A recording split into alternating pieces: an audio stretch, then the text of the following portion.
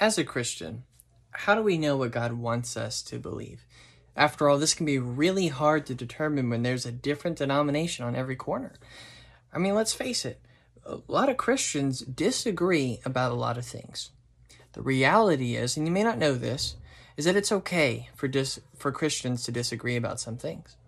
And these are what we would call secondary issues. And these issues are issues that have nothing to do with salvation. They don't interfere with it. And these are things that the Bible speaks about less clearly. It's not that these issues are less important, but it's okay if Christians have different ideas about the way these specific doctrines work. But the reality of it is the Bible does speak clearly on several things. And these things are primary beliefs in Scripture. And these are the beliefs that were passed down to us by the prophets who wrote the Old Testament and the apostles who wrote the New Testament.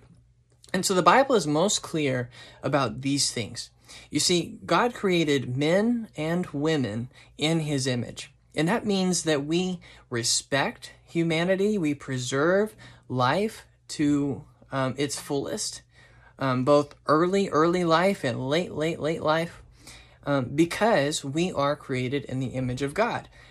Being as we have souls, we are different than all other creatures that God has created. That's important for us to remember as Christians. We know that men and women, God designed them to be married as one man and one woman for life. The Bible is very clear about this, both in the way that it models it and the way that it talks about sexual deviancies. Right? These are transcultural principles. We know that humanity, from the very beginning, some think within the first week, we rebelled against God. And because of that, we could not be reconciled with him on our own. We were against God. We damaged creation with the way that we behaved. And so therefore, we couldn't save ourselves. And so God, Jesus, the Son incarnate, came and he proclaimed how to live life. He proclaimed that he was God. He died the death that we deserved for our sin. And then he came back to life again. And that's really awesome for us to remember that as Christians. The Bible is very clear on the importance of that. Without that, Christianity falls apart. And then we have Scripture itself, the Bible, and why we can trust it as the Word of God. We must take it seriously and regard it as infallible, as inerrant. I support the Chicago Statement on inerrancy, and I would love it if you'd reach out to me if you want to talk more about that. But we need to determine that holding these truths as Christians is important for us to know what it is that God wants us to believe. So when we interpret Scripture for ourselves, there are 3 questions that we need to ask. The first one is, what is the original author trying to say to his original audience? This is important for us to know because 2,000 years ago, cultural stuff was way different. I mean, imagine living in a world where, these Jews had been Hellenized by the Greeks and rolled over by the Romans. It was a very different place. And so when we read the original text, we need to know, okay, maybe this is situated within the culture of the first century.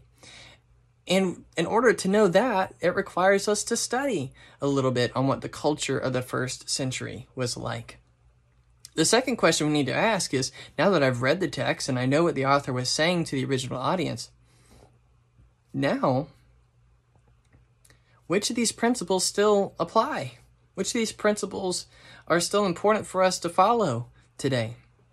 And the reality is, most of the principles in the New Testament still do apply. They are transcultural. The way that God enabled the men of the New Testament to write it to us, for the most part, we can grab it pretty easy, which is good news for us, right? Because anybody can pick up Scripture and know what it is that God wants them to do and to believe. But the third question is, now that I've identified which principles this passage is talking about, how then do I put it into my life?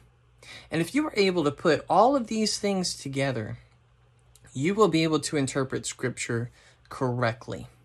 Even if you have disagreements with other Christians about some things, you will have knowledge of how to read the Bible appropriately for yourself. You see, in my opinion, it's a really important one. I don't want you to just know of Jesus. I want you to know Jesus. I want you to have a relationship with Jesus, and I want you to commit your entire life to following him. And here at this channel, that is of utmost importance to us.